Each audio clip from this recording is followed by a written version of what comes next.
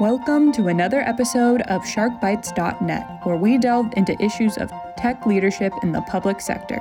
Please consider subscribing wherever you get your podcasts, or simply go to SharkBites.net. Here now is our host, Dr. Alan Shark, Executive Director of the Public Technology Institute, now a division of Fusion Learning Partners.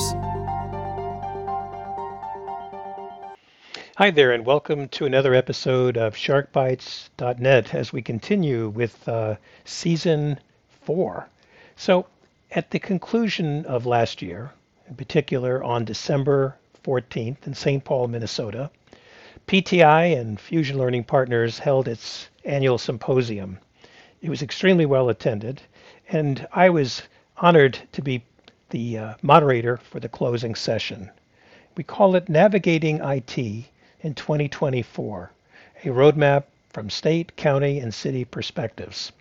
It was such a well-received panel presentation that we thought it would make sense to share that with you, especially for those who are unable to make it, because there's many insights, many things to consider and ponder as we begin the new year.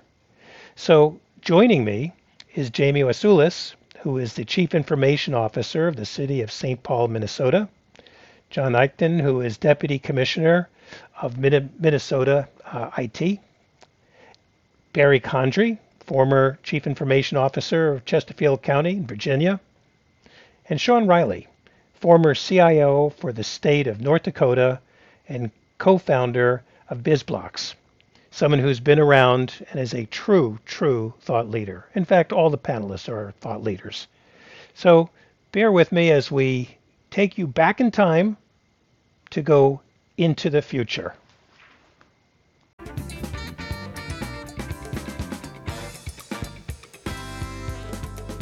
Pretty cool.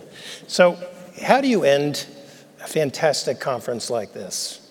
And that was really the challenge. And we could say goodbye. This has been great. And that reminds me of an ethics class once where I was saying, we all know ethics, don't we? And everybody nodded their head. I said, why don't we just get up and leave? And they stood up, and I said, gotcha. So we have to stay. We thought about it, and we realized that while this conference comes to an end, the most important thing moving forward is we get a sense of what we can expect. So as we leave here, go home, enjoy the holidays and everything, our task before us is kind of brainstorm together and figure out what do we think the future holds for us. 2024 is going to be a very challenging year, and I'll be interested to hear what you all think. But nothing else. We have an election, a presidential election. It's going to consume a lot of our time, and some of us probably would like to hibernate from all the advertisements that we're going to be bombarded with. It's already probably started. There's going to be a lot of challenges in 2024. So what we thought we would do is kind of share with you, collectively and individually, what we think the future holds. And hopefully, if there's some time, maybe we could ask you to kind of weigh in on what you think. Add a vote to what you hear and say yes, or maybe we've left something out. So you can see by the side there that we've made one change, and we have Barry Condrey, and I'll go through our panel. First, we have Jamie Wasculus, who's a CIO for St. Paul, Minnesota. We have Jon Eichten, who is a Deputy Commissioner of MNIT. And we have Barry Condrey filling in for Adam, who couldn't make it because of scheduling issue. He's a former CIO of Chesterfield County, Virginia. He's been there for many, many years. He's now in the consulting world, and he's on our leadership board at PTI. And you all know Shawn Riley, former CIO for the state of North Dakota and co-founder of BizBlocks. So with that, I'm going to turn to Jamie and say, Jamie, welcome. I've asked each to kind of share their top 5 things, and we can be creative. Shawn, you have it easy. It's always easier to be in the end there. You say, I'll change that the last second. You've got the most difficult challenge, and that is, and we were talking about this, it can be done one or more ways. One is what you see is going to change, or what you'd like to see is change, and they may be different. So your thoughts. All right, thank you so much. Hi, everybody. Nice to be here. Thanks for sticking with us as we're ending the conference. I'm going to just focus, I think, more on, Connection, which is a big part of why we're here, to connect together, to connect via technology. Connection and collaboration. And talk about like the 5 things that I think will be happening in 2024, or I hope are going to be happening, or I inspire you to help us make happen. So first up, cybersecurity. That's going to happen, right? Like we're on this swiftly moving train.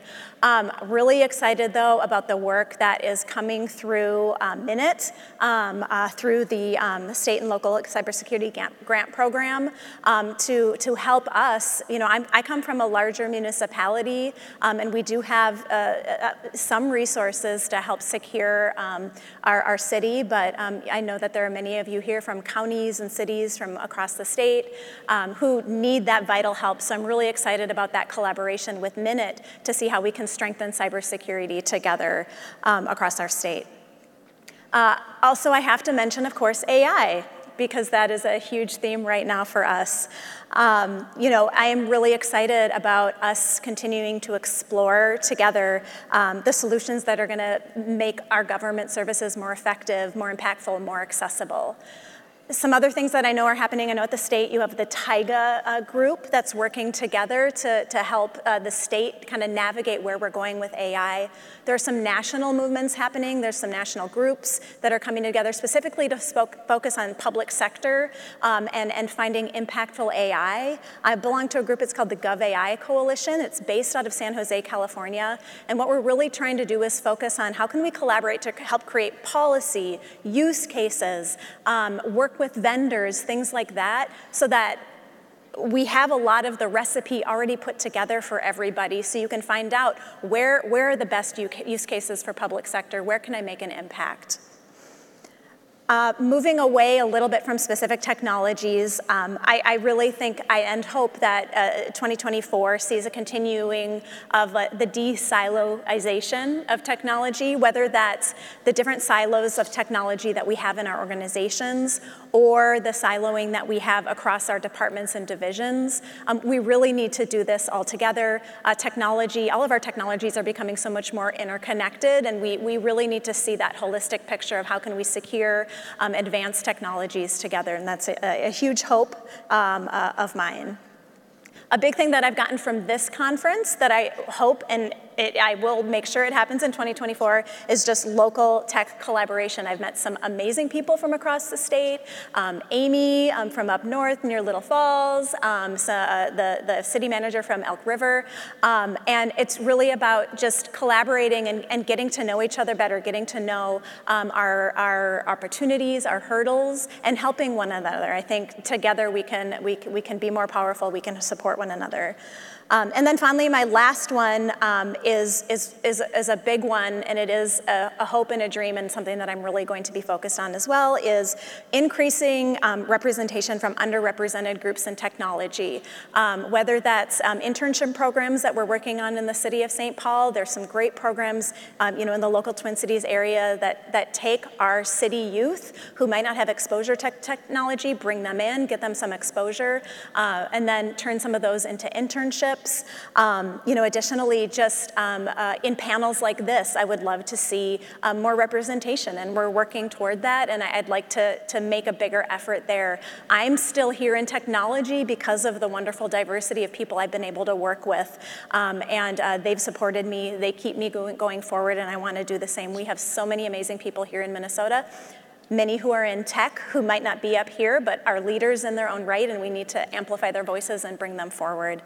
So really, for me, it's about the spirit of collaboration and connection, and I'm really excited about 2024 and to see y'all in a year. Great. Thank you, Jamie. Jon.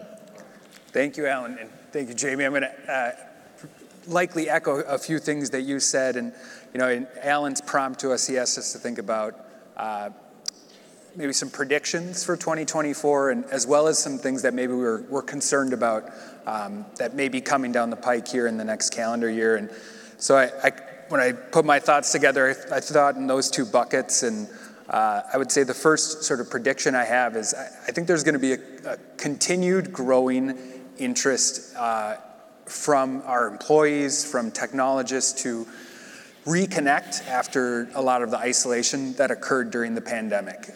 We've all sort of gotten into our groove throughout the pandemic response in terms of how we work, and we've been very productive, but I see a growing demand for that kind of reconnection. I don't think forcing anyone back into an office with some arbitrary number of days a week is the best approach, but I think we have a responsibility as leaders to create those opportunities for people to come together and enjoy that sense of belonging and connectedness and build some trust. I think it's so much easier to assume bad intent in another person when they're on the other side of a screen, or maybe they're not even on the screen, you're just hearing a voice. There's so much communication that occurs that is nonverbal. And there's also just the natural way that we interact with each other that when we are together and in person can be so much more efficient and effective.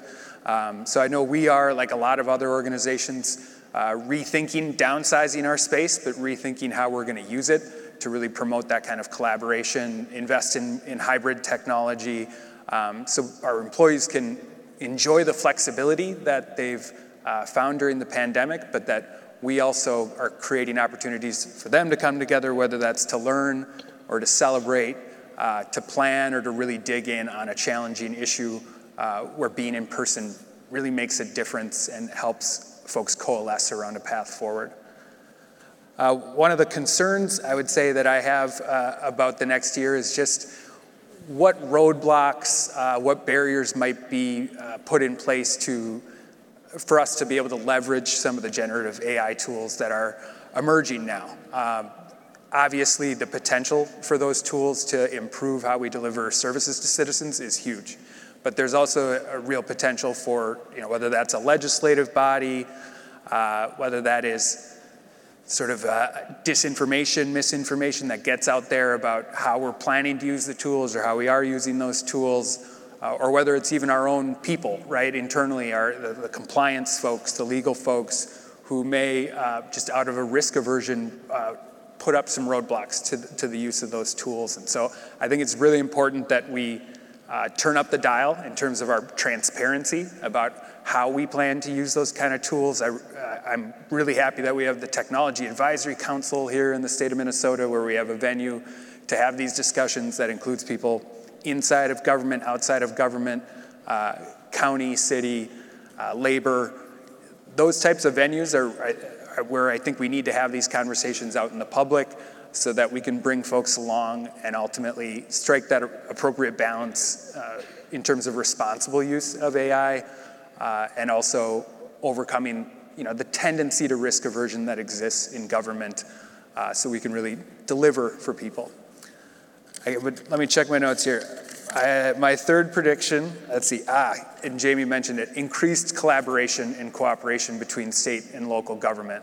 And Jamie mentioned the state and local cybersecurity grant program. It's great to see hundreds of counties, cities, and school districts as well expressing interest in participating in that program, and many of them signing up for the endpoint detection and response services that we rolled out using those federal funds. I am excited to see how that whole of state approach to cyber is going to be enhanced and grow in the years to come, and in 2024 in particular. The threat is so great, the resources are limited, we all know it. We have to be in this fight together, or we're really working with a disadvantage, and with the evolution of the threat and the growing nature of the threat, we just can't go at it alone.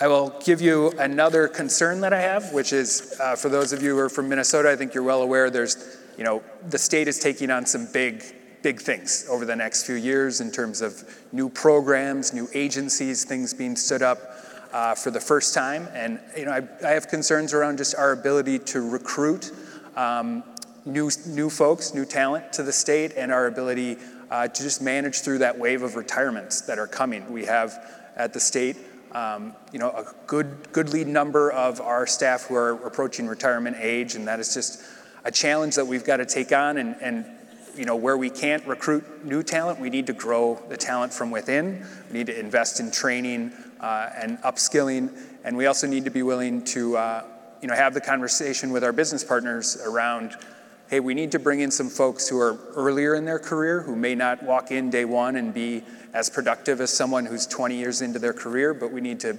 bring them in and help grow them, because it's really those committed public servants who are with us for a long time that help make the wheels of government turn. And we need to grow that next generation. Lastly, I'll give you one more, this one's kind of a prediction and a concern, which is, I think the term artificial intelligence is going to become even more ubiquitous and even more ambiguous than it already is. I sometimes think it's becoming like the terms organic or natural in the food world, where you kind of have a marketing group that will slap it on anything, and I get that. I mean, it's a hot topic. Every time I open up the New York Times app, I'm always surprised to see AI, some article above the fold.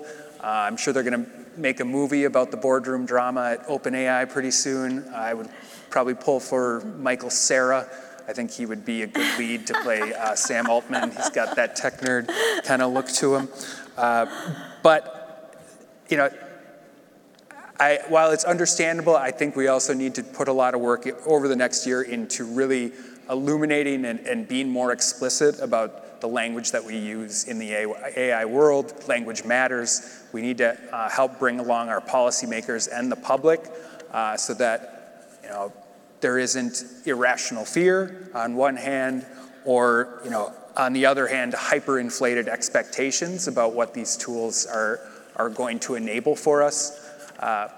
There's a really important balance to be struck, and how we start this conversation really matters. So I'm happy to see, at least in this state, our legislature taking a strong interest in the topic and engaging with us here ahead of the next legislative session to really understand where they can be helpful and where they need to tread carefully. So. Great, thank you. So Barry, I want to thank you for filling in for Adam, but we did a good cut and paste job. Looks great. Little crude, but it worked. So Barry, your perspective. Thank you, Alan. So first thing I need to do is pay homage to a couple of people that I went to prepare for this. Being a late edition, I didn't have a great deal of time to prepare for it. So I talked to Heather Benoit, who is the Executive Vice President of Strategic Foresight, working for the Alliance for Innovation in collaboration with Strategic Government Resources. That's a mouthful, but that's probably the best job title I have ever heard, right? Executive Vice President of Strategic Foresight. I also talked to Adam, who was going to be in this chair, and got his list, and I sort of combined the list, and I added a few things myself. The only issue with this, Alan, was really leaving it to 5, because I had about a dozen things I wanted to talk about. But the first thing I wanted to talk about, my number one thing coming up for the next year, and all of my predictions are concerns. Unfortunately, this is going to be a little darker side. Maybe I'll have. That's why I have Shawn at the end, so we're going to pick things up. Yeah, when we get to Shawn, that'll be even darker probably. But so all of mine are concerns. But the first is the crisis of trust that we have in this country. Trust in government, I don't think, has ever been lower. This is not strictly a technology play, but we're all government employees here, and we're all responsible for building a culture of trust with our residents. Consider the forces of the presidential election coming up. Last presidential election, you may recall, we had the whole Russian collusion issue. Our electorate has never been more polarized, and trust has never been lower in government. Do the voters actually trust government enough to run elections? I think is a really good question from what we saw in the last election. This will erode further in 2024, and I think it's a call to action for government leaders to be especially on guard about this. What's real and what can be trusted? AI models can produce unprecedented amounts of false information, okay? So what's to be trusted? We can expect greater development of and interest in technologies that can authenticate and verify information. Okay, so this is sort of like the one technology solving another technology. And we just need to weather this presidential election storm. And hope is that AI will help us differentiate the truth from manufactured information moving forward. So we can look forward to that in the coming year. The second thing I had was my AI list, and I've got about 6 things on my AI list, but I'm only going to mention 2 real quick. One is AI disenchantment. Okay, so according to Gartner, generative AI is at the peak of its hype cycle right now. If you're familiar with the Gartner hype cycle, you go from the peak of the hype to the trough of disillusionment before you bounce back up to where it's actually used, and there's a long tail, right? So 2024 will find the trough of disillusionment, according to Gartner, and we will become disenfranchised from generative AI and disenchanted with it. This is at the same time that it's being built into everything that we use in our lives, everything from our email to our searching to the way we unlock our cars. It's all going to be AI-enabled over the course of the next year, but we'll be disenfranchised from things like ChatGPT and Bard.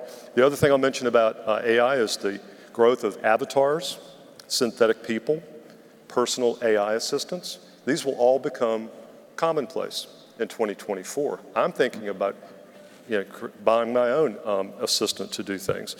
We're seeing the rise of synthetic people in the world. The first synthetic CEO was hired by a board in 2023. It's a full AI person. She can work 24 hours a day, 365 days a year. She doesn't need a salary, and she's the CEO of this beverage company. We've already seen the AI-generated news channel called Channel One, which is in production now, including all of the anchors, and they're all AI. And these are all AI employees that are anthropized, human-looking faces and human-sounding names. This will be a big one. I'm going to leave the rest of the AI to Shawn, probably, because you probably got some AI things to talk about. My number 3 thing is the workforce. Okay, we talked about the workforce that's mentioned down here. While it's not a technology trend per se, we can't ignore that there are forces at play with the workforce that we are not equipped to deal with. The Great Reset, the Great Realignment, the Great Resignation, retirement, whatever you want to call it, is putting a lot of pressure on government to establish a new social contract with people coming into government. That's really difficult for government to do because we've been working with the same social contract for about 100 years now with government employees.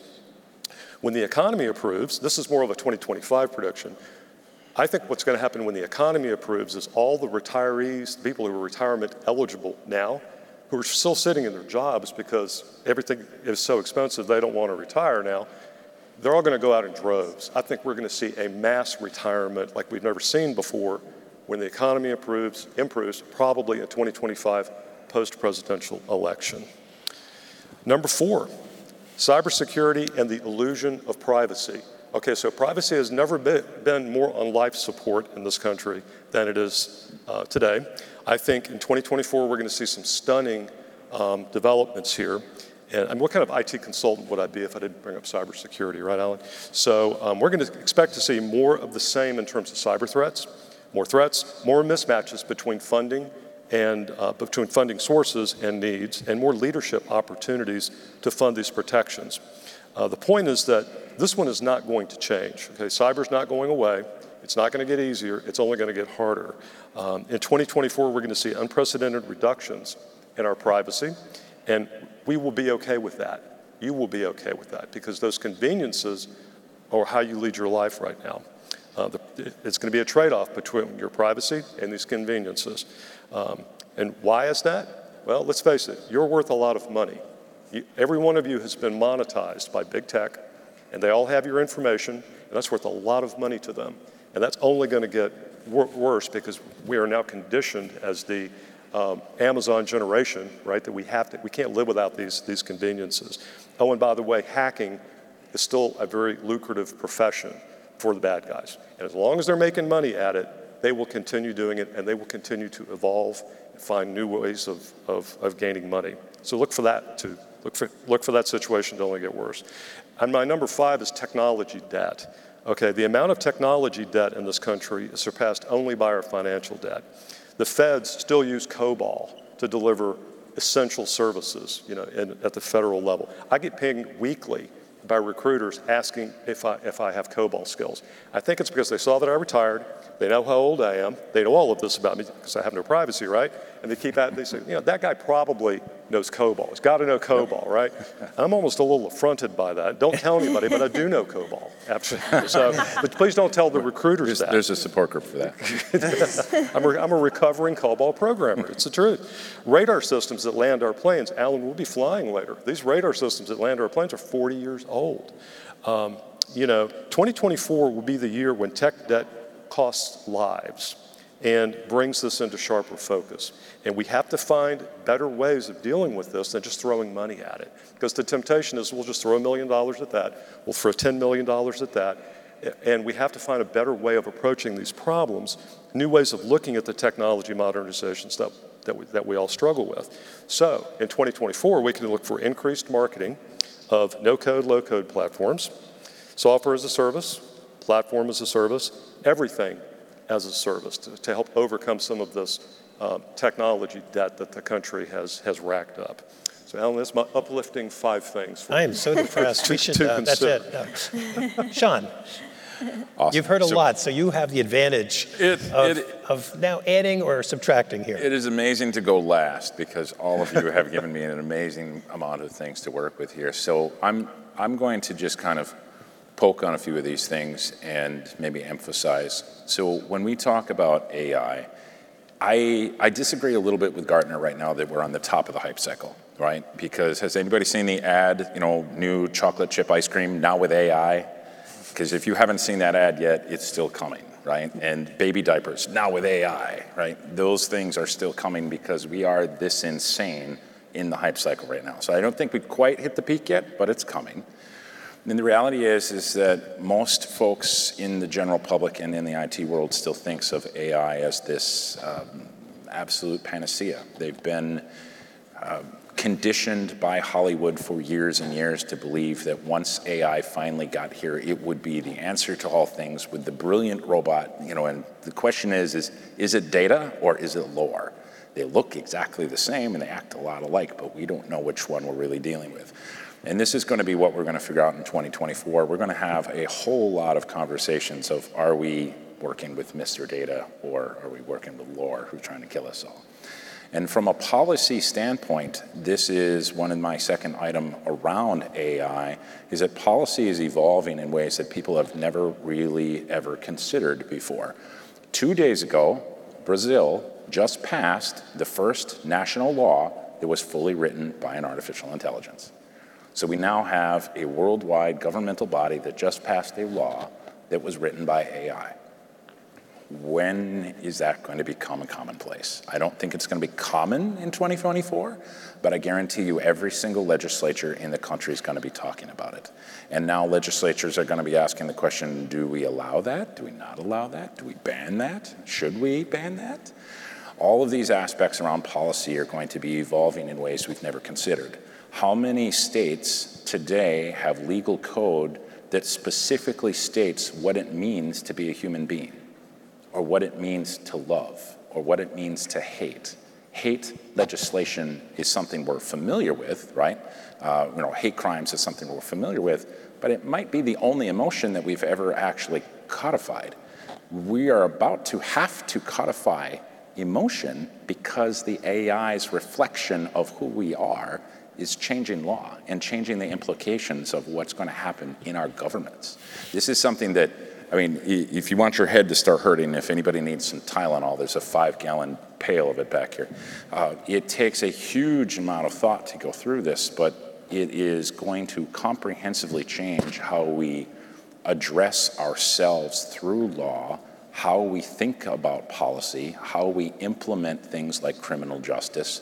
I was in an FBI briefing several weeks ago, and the conversation was, when we have a generative AI bot that builds another bot, and that second bot breaks the law, who do we prosecute? Right? The first bot happened to be open source, so everybody immediately goes, oh, well, let's go prosecute the developer, but the developer actually had no input into the data that first bot used to be able to create the second bot, and the second bot broke a law.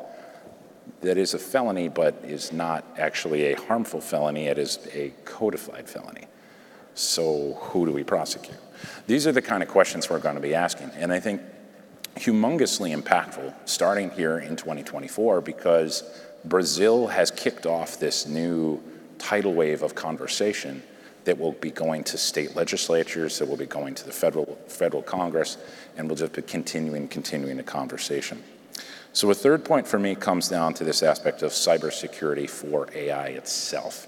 Now, we like to take cyber over here and AI over here, and if you really look at it, it should be two separate things, right? What is your data protection? What are your control systems? All these things should take AI into consideration. But the way we've been implementing AI around the world today, we're seeing these very strange places where all the data that come into it that we're making decisions on is not my data anymore. It's somebody else's data completely, and I'm making decisions off of somebody else's information, not my information. And other places where I'm taking my information and putting that up there and somebody else is using it and I didn't even know I was doing it, right? These considerations are going to be coming up in a huge way.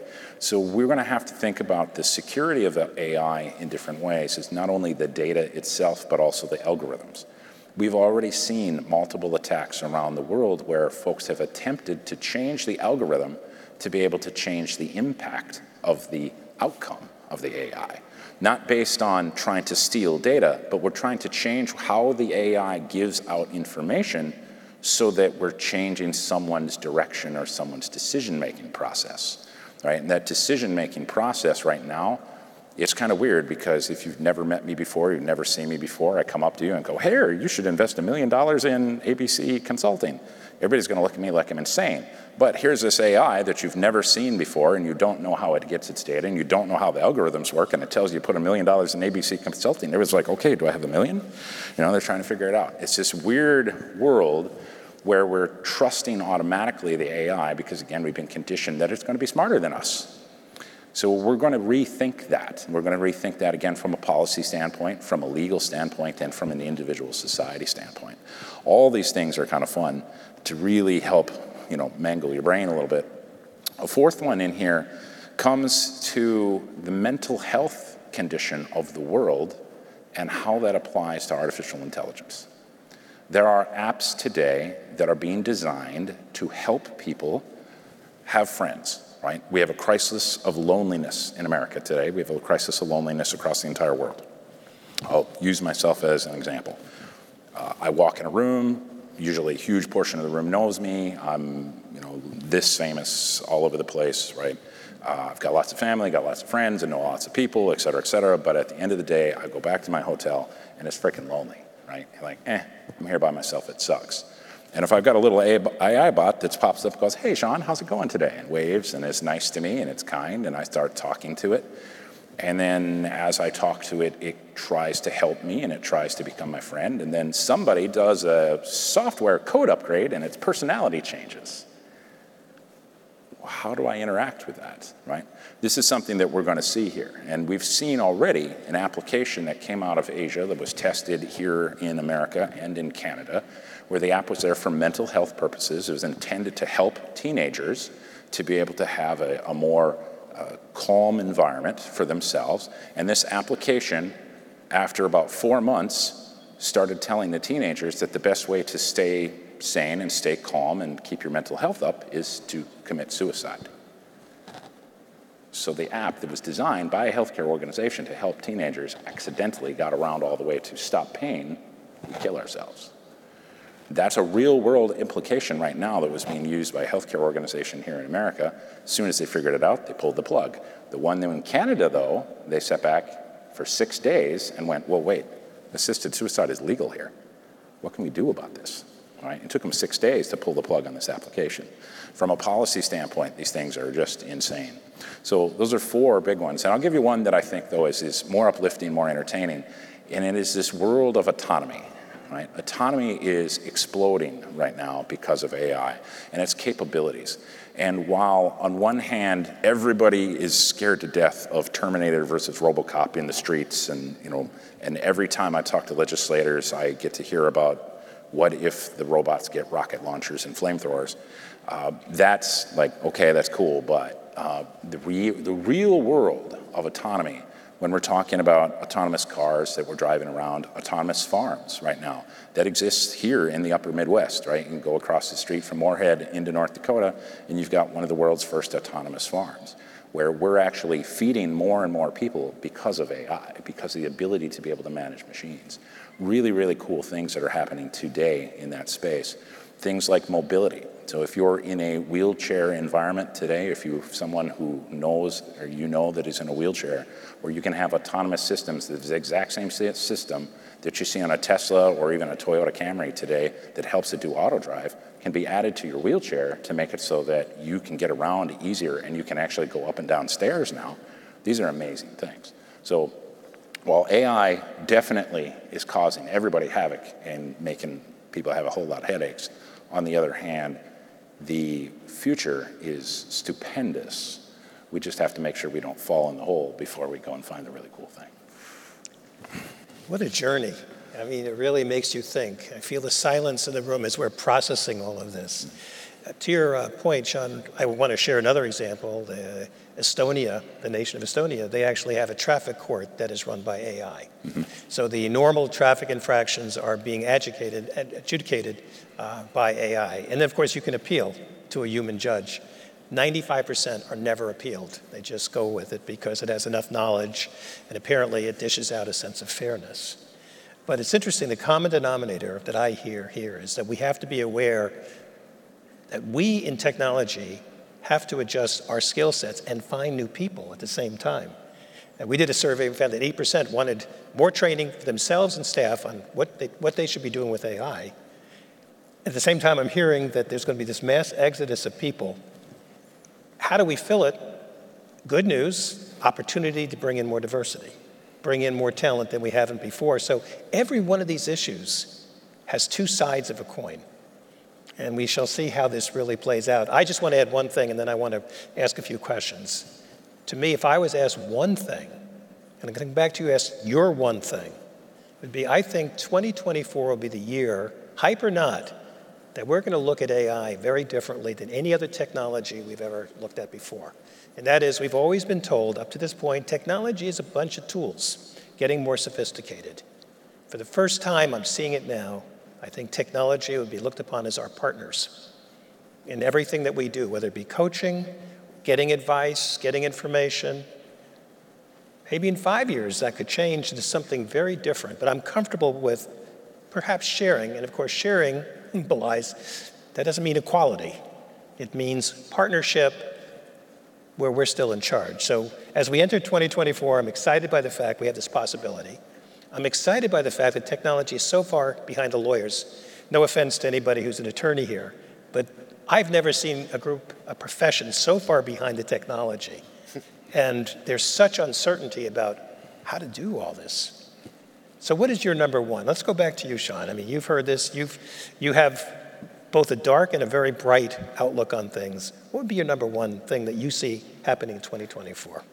So in 2024, policy is going to come from everywhere. That is just an unavoidable fact. We're going to see policy coming from everywhere, everyone trying to control AI through legal proceedings. I wish them luck. I really do. And I help legislators do this, and I still wish them luck because the reality is this is exceedingly complicated right now. But that is the one thing that I think is completely unavoidable because we're already getting requests from all over the country on how do I write this in, how do I write that in, how do I defend this, how do I protect jobs from AI, how do I enable jobs with AI. And what's really, really complicated is the identical technology is being used for good and for evil. And this, I wear a pocket knife. I've worn a pocket knife since I was 8 years old. And I use that pocket knife to cut a string off my shoe or whatever, and could I do some evil with it? Sure, I could. But you step away from a few things like that, the reality is that we have very, very little in our world that is just so amazingly over here and all the way over here all at the same time. And that is going to be just the most entertaining part of 2024 for most of the folks I work with. Barry, you had a whole list. You could have gone on, but what's one? Just one, fine. I had AI regulation as one of mine. Right now, the only regulation around AI is the same regulation that governs the use of Facebook. I believe it's Section 230 of the National Code that was really drafted to protect kids from pornography, believe it or not. It's now the only thing that's being used to regulate AI. So government feels like it needs to do something, right? But we can't get out of our own way to do the regulation. And the recent White House executive order and the Virginia executive order from the governor's office are sort of the opening salvo of this. Elon Musk, went on record saying we need a referee. Big tech needs a referee for AI when they testified before Congress, and that's fine. But as you pointed out the other day, big tech is not great at policing themselves, right? They don't like regulation, and they don't do it very well themselves. So when big tech says we need to be regulated, that's when we should really take notice. Now, as you pointed out, Shawn, the other day, they want regulation as long as it doesn't cost them money, right? So that bot that is helping your teenager is also capturing a great deal of information about your teenager that will then be monetized and sold to other advertisers and so forth. So we're going to see a lot of regulation coming out of this. The US always lags Europe and the European Union when it comes to regulation. They did GDPR. America still doesn't have the equivalent of GDPR at the federal level. Europe now has laws or rules about the handling of AI. We'll see that in the United States. It's going to be a big year for regulation and policy development. Okay, John. So I'm actually going to take one of Barry's thoughts here, because when you say pick one, it strikes me, if you go back to the 2008 election and then the 2016 election, each time they were heralded as, the Obama campaign was making use of digital tools in a way that no one ever had, and that was key to their success in that election. Similarly, with the Trump election in 2016, I think 2024 could be the year that, truth has been under fire, sort of the question of whether truth is graspable, whether there really are facts or whether there's just a range of opinions. I'm thinking about an election where we all know what can happen when something gets released just a few weeks before an election, the type of effect that it can have on the outcome. I mean, thinking about the potential for AI to produce a level of misinformation that in this political environment can convince a third to a half of the country that something that was produced by AI is actually real. The ability of that to then swing an election, bring that into the Barry's comments around the faith in the actual administration of the election system. I think this will be a big year for the continued trust and belief in truth, and that sounds philosophical, but I think it's real, and that's an important battle. I think we all need to be a part of and need to be engaged in, because as the line between what is real and isn't real gets blurrier and blurrier, we need some foundation that we can rely upon to determine what is true and what's not. It's a big challenge, but an incredibly important one probably in the next year. And John, I'm thinking about what you're saying. I look at what happened in Argentina in the last few weeks, where it was shown that there was manipulation that helped sway minds. That was very dramatic. So, one thing that comes to mind, we really need to validate data. To me, AI just sits on top of data if the data isn't right. But now I'm getting concerned about Shawn's comment about manipulation of the logarithms. Suddenly the data may be fine, which is sometimes questionable to begin with, and now suddenly the very code that instructs it, that gives us the outcomes, it's going to be it's all about verification and figuring out how do we validate whatever's coming out. Yeah. Jamie. Yeah. Well, I'm a pretty positive person, so I'm glad we're started. I'm glad we did it this way. Doing on this Yay. And I don't know if this has started already, but I'm going to say my one thing is we're going to start to see the death of email, which I've been really excited about for many years. Of course, email is what runs a lot of our organizations and the work that happens, but I'm really excited for this next iteration and maybe machines to do a little bit more work for us, because sometimes I think we all feel we do the work for email. So I'm just going to go out there and say I would love to, have a little ritual for email when we're back here next year and say sayonara. I'm pulling for that one. Right there. You got my vote. I'm so glad we ended on a high note. I think everybody would be.